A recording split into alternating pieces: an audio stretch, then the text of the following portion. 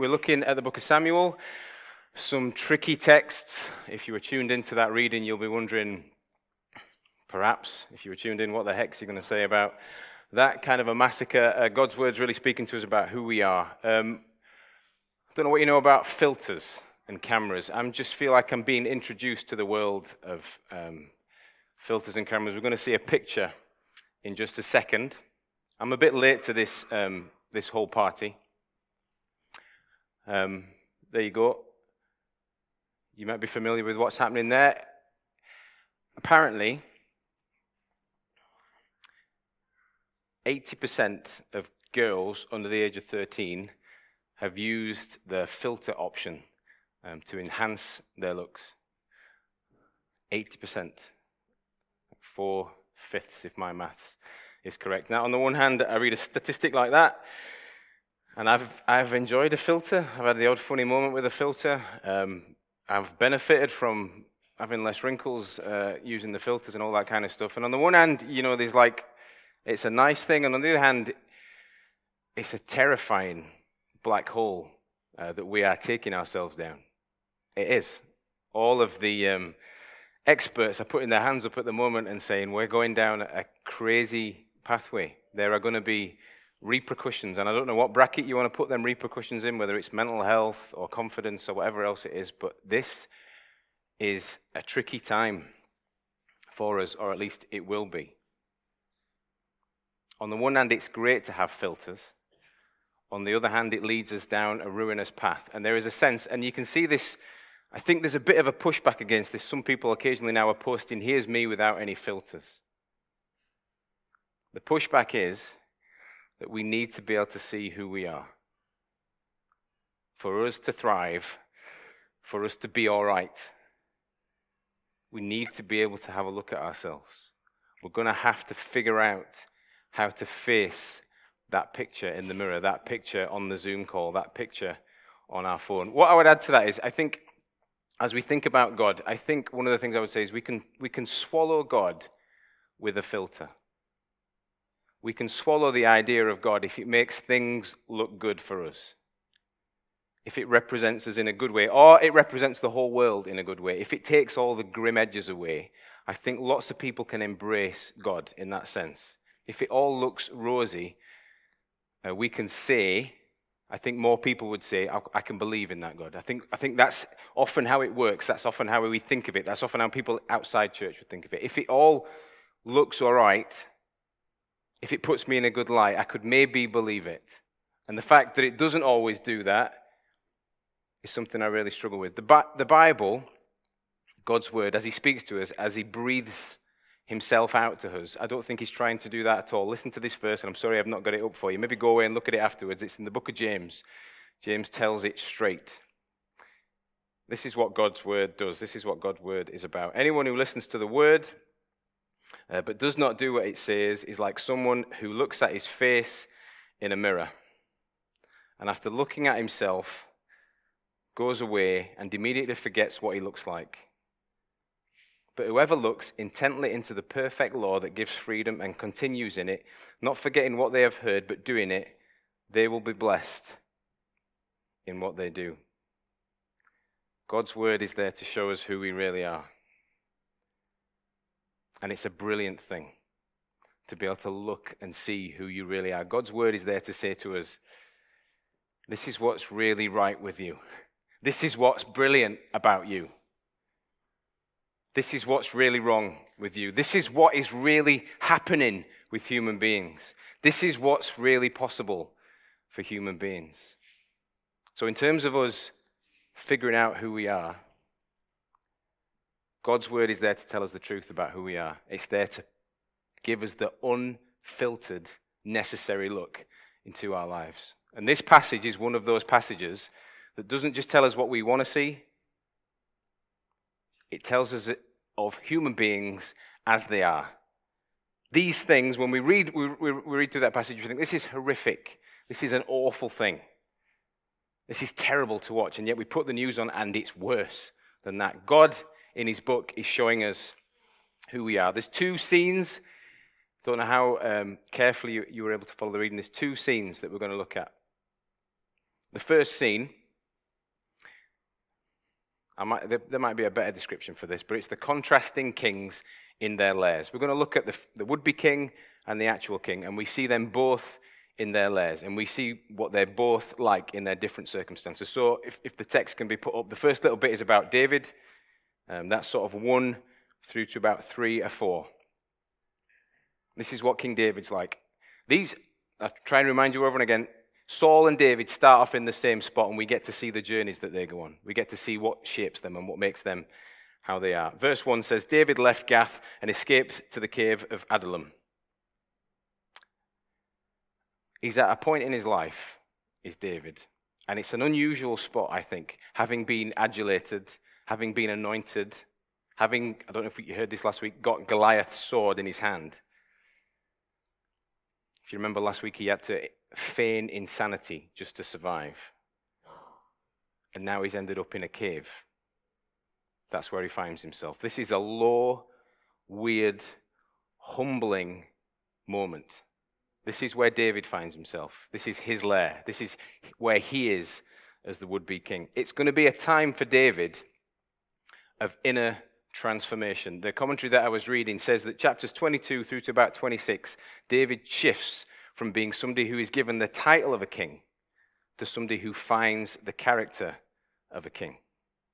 We're going to see, starting from roundabout here, we've seen glimpses of it perhaps when he fought Goliath, inner depth, real inner depths, qualities beyond just being good looking and being a warrior.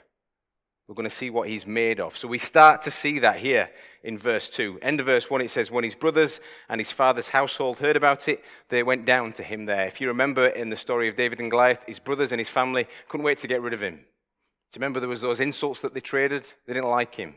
And yet at this point, they rally to him. And they're not the only people that rally to him. Look at the picture that it presents. And just remember, bear in mind, he's got nothing going for him really at this point in time. Look who rallies to him, verse 2.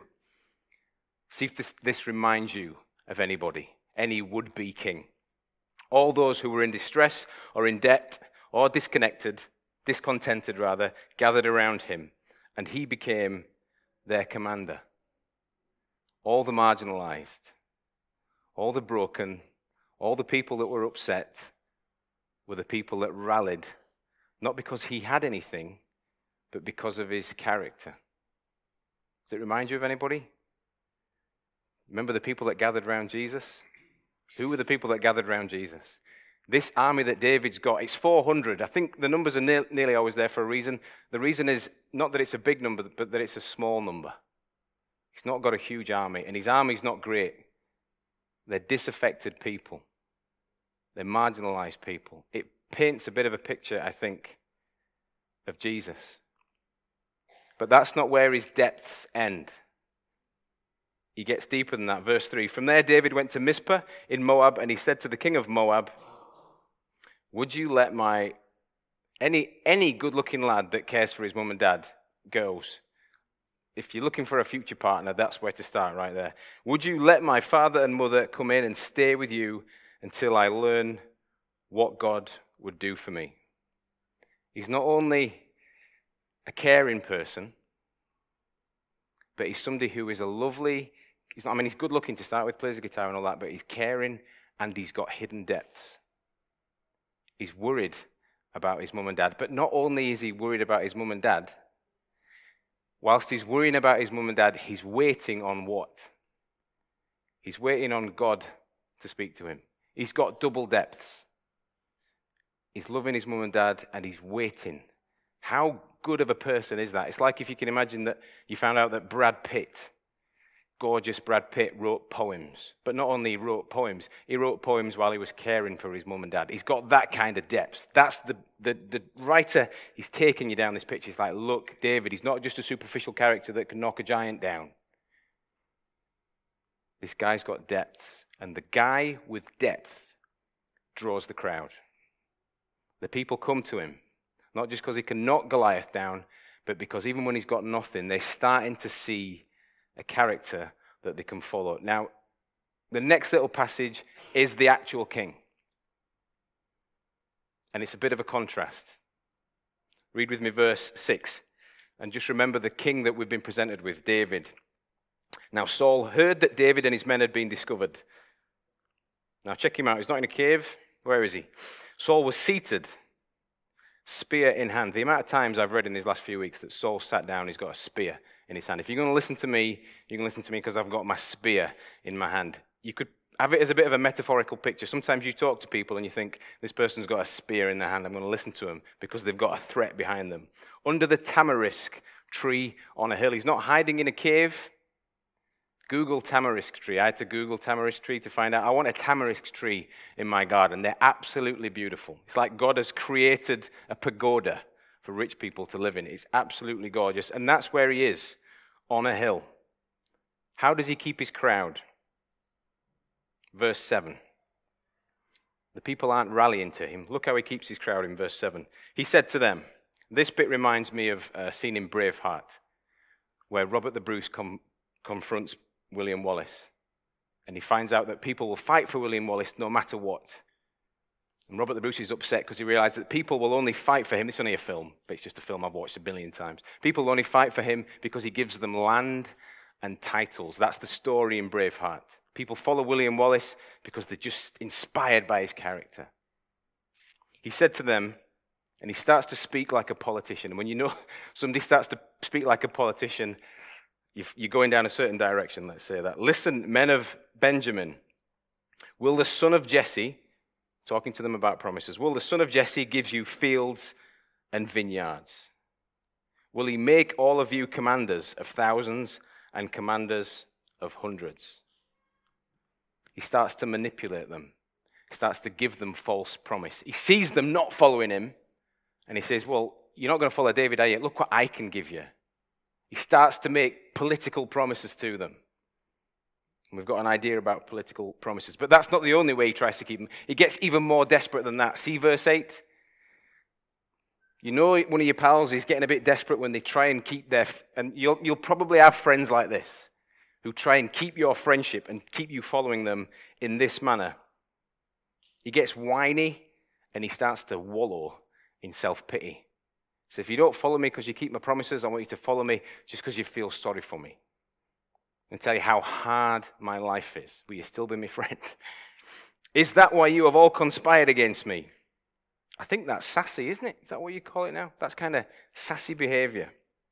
No one tells me when my son makes a covenant with the son of Jesse, you're all plotting behind my back. Stop plotting behind my back and be my true friends. None of you is concerned about me. You've stopped caring about me, or tells me that my son has incited my servant to lie in wait for me, as he does today.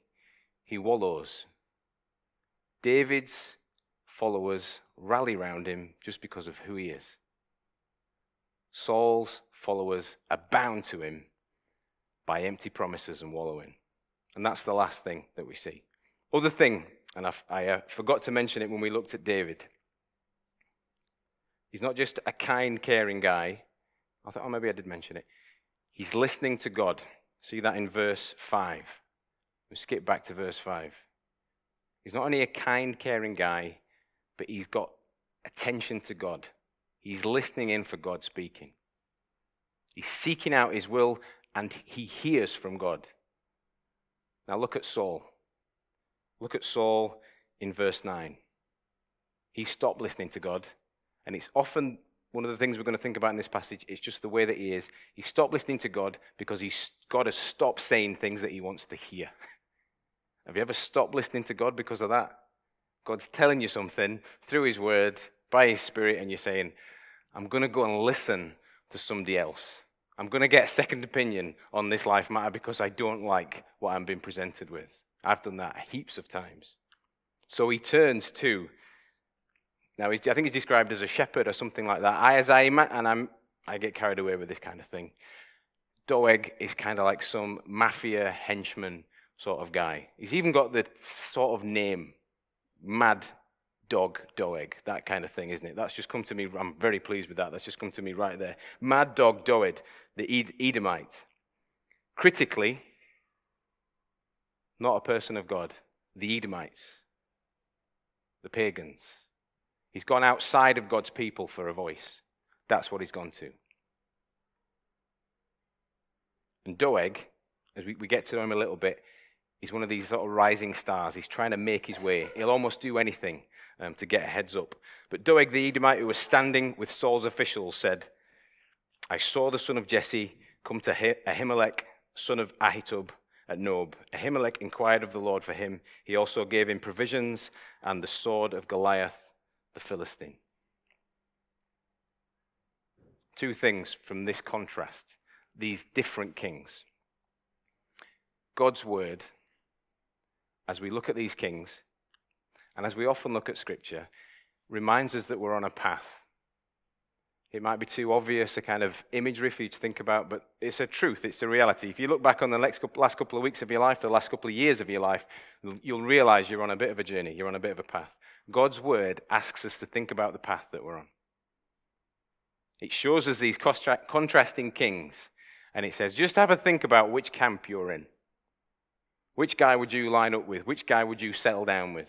Which guy you most like? And these are just a few questions that came into my head as I thought about the contrast. Does anger govern you? Or are you on a path to peace? Which would more accurately describe you? Are you more likely to have a metaphorical spear in your hand and get people to listen to you like that? Or are you more likely to be like David and have Goliath's sword, but be looking not to use it? You on a path to peace, or are you governed by your anger? Does the need for position send you crackers? Or are you learning humility? Are you like Saul, and this need to be the top dog actually governs your life and actually sends you a bit crackers? It can do, can't it? Life gets like that when you want to climb the ladder. It can be obsessive. And God asks us to look at the path we're on. And he shows us a different path, one that doesn't need to get right to the top, one that learns humility. Do we follow somebody because they tell us what we want to hear, like Doeg? Or do we follow somebody whose character compels us? Do we follow somebody because we see them and we are blown away? You see, this is the story, I think, of faith and Christianity. Almost in a nutshell, maybe even in an unlikely place. You might be wondering, or you might think that it would be better if God offered people more, if there was more of a deal, if he had a political promise, if there was a back and forth. God doesn't deal us into faith.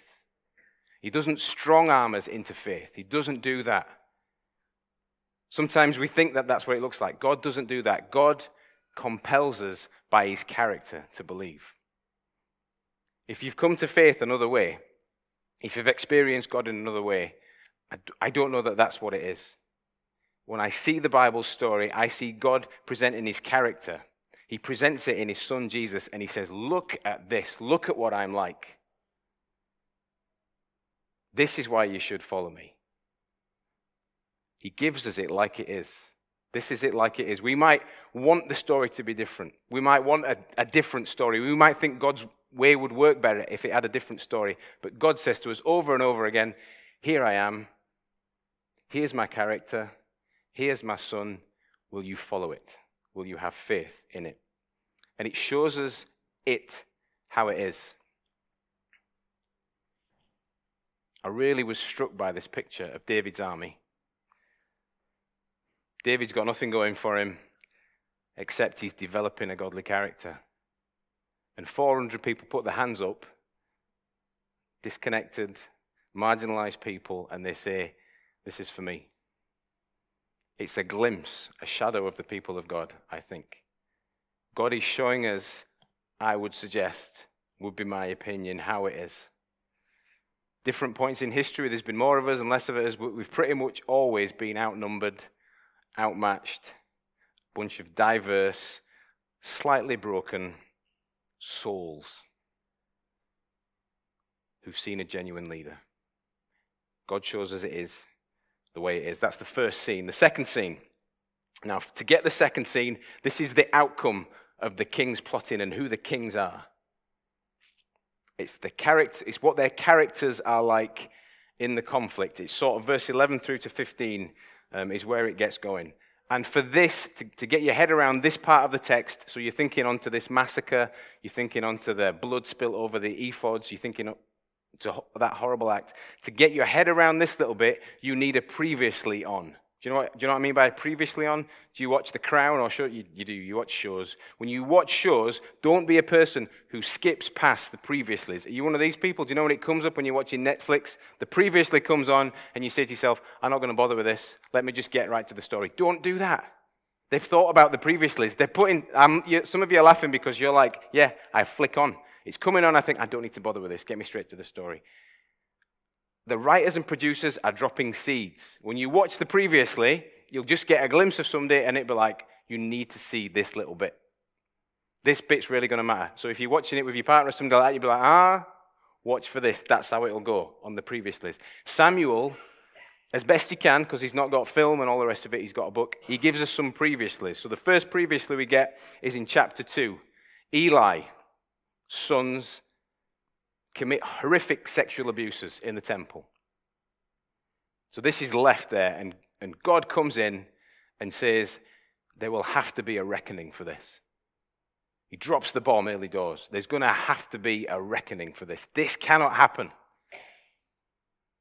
The first previously. The second previously, I don't know how much Paul talked about this last week, but the Doeg character, the mafia guy, was in there last week. Did you notice him?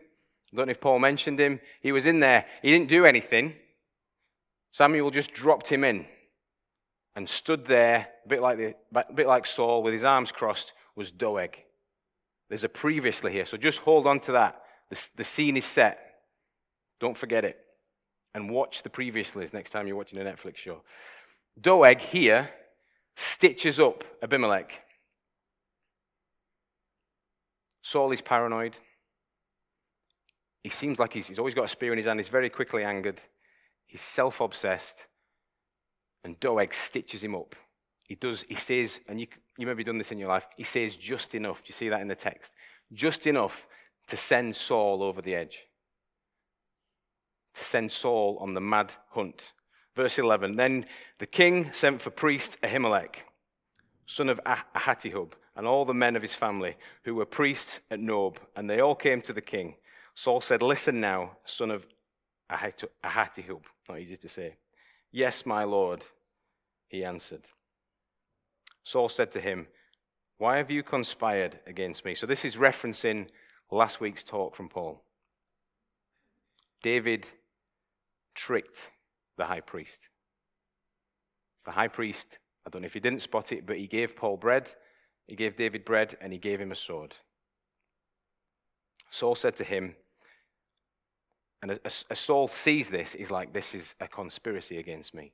You're plotting against me. So we're seeing Ahimelech brought before him, and we're seeing his defense of that. Saul said to him, why have you conspired against me, you and the son of Jesse, giving him bread and a sword, and inquiring of God for him, so that he has rebelled against me and lies in wait for me, as he does today? Ahimelech answered, and I think we're supposed to take this as honest. This is his honest answer. Who of all of your servants is as loyal as David, the king's son-in-law, captain of your bodyguard, highly respected in your household? Was this the first time I inquired of God for him? Of course not. Let not the king accuse your servant or any of his father's family, for your servant knows about this whole affair. It's a believable defense. He's looking at Saul saying, yeah, I did it. I looked after him, and I'd do it again. Because he's your bodyguard. He's like your second son. Of course I looked after him. But Saul can't see it. And now this, I think, is the point of the text. He can't see it. He can't see the honest answer. He can't see a good way through because he's blinded. He's blinded by self-importance. He's blinded by jealousy. He's blinded by rage. And as you can see as the text develops, he sends Doeg, the mafia mad dog henchman, to go and kill all the priests, to go and kill all of the priests' families, and then to go and kill the whole town. It's a massacre. It's butchery. It's hard to read. But one person gets away. This is how the story goes. One person gets away. Abimelech's son, Abiathar, flees to David. One person escapes this horrible mess. Read with me verse 20 and 23. And notice what David says to him. The son of Ahimelech, son of Ahitub, named Abiathar, escaped and fled to join David. He told David that Saul had killed the priest of the Lord. David said to Abiathar, that day when Doeg the Edomite was there, I knew he would be sure to tell Saul, I am responsible for the death of your whole family. Stay with me. Don't be afraid. The man who wants to kill you is trying to kill me too. You'll be safe with me. David does something incredible, and it's not in any of the manuals for grief counseling. It's not advisable if you're on a leadership character wanting to climb the ladder. Do you see the words that David uses? David looks at this whole situation, and he says, I'm responsible for this. Leaders don't say that, do they? Politicians don't say that. Kings don't often say that. David looks at it and he says, I can see my hand in this. Stay with me. I'll keep you safe. Do you see the contrast in the two kings? Do you see the difference between them? Do you see the paths that the author's showing us? Saul causes a bloodbath, but he's got no idea that it's him. So he doesn't change. He can't change. David, too, causes a bloodbath in the end, but sees his hand in it. And that's part of his change. It's the key. What does the contrast show us? God's word, again here, I think, shows us just how it is. We could dissect the world philosophically in 100 different ways. One of the ways that the Bible does it, and it's really, really strong on this, and it should, if we're believers, it should shape the way that we look at everything. It says, this is a real wrestle of good and evil.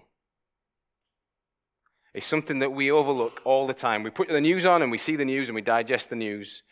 We think about our troubles and we digest our troubles and we crack on with life. And so often we forget that. The Bible says over and over again, this is a good and evil, it's a wrestle.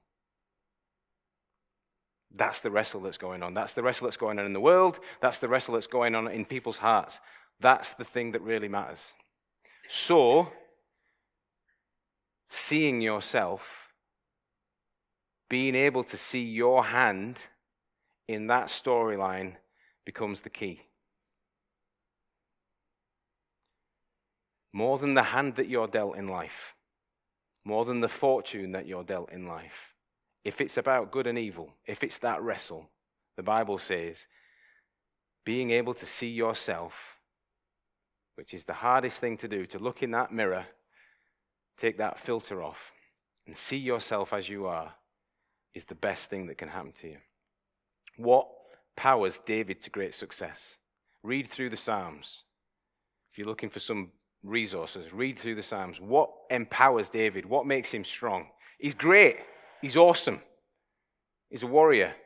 That's not what makes him great. Read his Psalms. David's powered not by thinking himself better than everybody else. And that's why he's loved. David is powered because he realizes, and you see this in the depths of the Psalms, that he's just as bad as everybody else. And yet he is completely loved. Parental love can be a superpower for your kids. It can be an actual superpower. Here's when it works best. You think sometimes we show our love more often than not, and I'm desperately guilty of this, when they do something great and you lavish love and praise on them. And that's a really good thing. But when kids get love lavished on them, not just when they do the good stuff, but when they're horrific, when they know you've seen the worst of them and you still lavish the praise on them, that becomes like a superpower to them. That is a key for the rest of their lives. This person's going to love me no matter. They've seen the depths of me, the worst of me. I've pooed on them, I've sworn at them, I've ignored them, all of that stuff, and yet I am still completely loved. It's like a superpower. Key is being able to see yourself. Not that you're better than anybody else, that's not the key to getting by. The Bible says anyway, if it's about good and evil, it's about whether you can see yourself in that story. And if you can see yourself, and this is where the cross becomes like a superpower for us, God says, I've seen you. I've seen the depths of you, and I love you. And if you believe that, you're onto something. The last thing that it shows us, I think, is perhaps the most difficult bit to accept. We can't overlook the fact this is a horrible, evil story.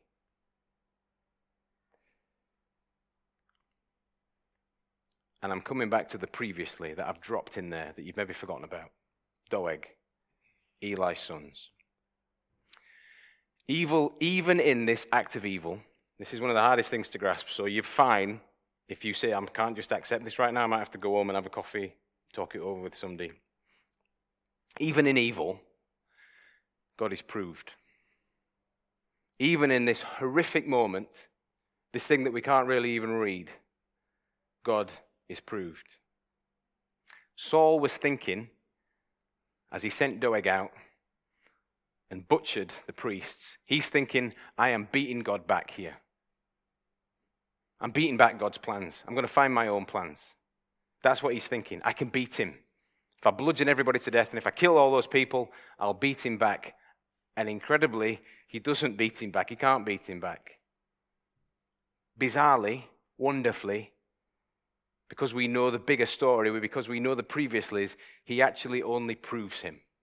God said right at the start, this is how it's going to go. This is how it needs to be. However sinful, violent, perverse our world gets, and occasionally it looks pretty sinful and violent and perverse, we don't beat God back. It might feel like that. You might watch the news and think that's what's happening. God's getting less and less and less and less. God stands there untroubled by all of this because he called it at the start. We just enact the curse of sin. We just enact all of you will go your own way and do your own thing. We just enact the script that God laid down for us. We don't disprove him. We don't beat him back. We just prove him right. This might help with your struggle and your wrestle, because the first people that preached this message. And again, I'm sorry that I've not got this text up. This is another one maybe to go and look at. It's in the first couple of preachers that Peter delivers at the start of Acts. Listen to what he says. Fellow Israelites, listen to this. Jesus of Nazareth was a man accredited by God to you by miracles, wonders, and signs, which God did among you through him, as you yourselves know. This is the preach. This man was handed over to you by God's deliberate plan and foreknowledge. And you, with the help of wicked men, put him to death by nailing him to the cross. You did the worst that you could. It was perhaps the most evil thing that has ever happened in the world. To take that man who was clearly a good man, a perfect man, and to beat him to death. And everybody that's beaten him to death, the Roman Empire, the Pharisees, us, think that we're beating him up and we're shutting him up, and yet all that we do and all that has happened, and this is the reality, is that we've proved him right. Evil, hard as it is to accept, doesn't disprove our God. It's just the tough reality of how it is. The last little bit, I'm not going to leave you there. It's true, wrestle with it. It's true in my opinion, it's true, something to think about. I'm not going to leave you there. The last little bit of the text, it's really lovely. Somebody escapes. With God, there's always escape. With God, in the Old Testament, somebody always escapes. Somebody always gets away. His people always prevail. They might only be 400. They might be slaves. There might be a tiny wee church down the road in Airedale or Cutsick or somewhere like that, or here. But they always prevail. Abiathar gets away. And David says, don't worry, I'll look after you. However long this story goes, Jude said something really lovely in the members' meeting on Thursday past there. She said, we don't know what's going to happen with Escape. It's actually sinking, apparently. Sinking. We don't know what will happen of this church in 10, 15, 20 years' time. She spoke actually about a church in Leeds, near the Tetley's building. I can't quite remember what it's called now. It's a glorious-looking building, but nobody goes there anymore to church. We don't know what the future holds, but we do know, we've enough evidence to see that God will always make a way. His people will always prosper. We might be 400, we might be 1,000, but his kingdom goes on. Will we look at ourselves long enough? Will we put the filter off? Will we turn to his word? Will we see what he says about us enough to be able to live that out?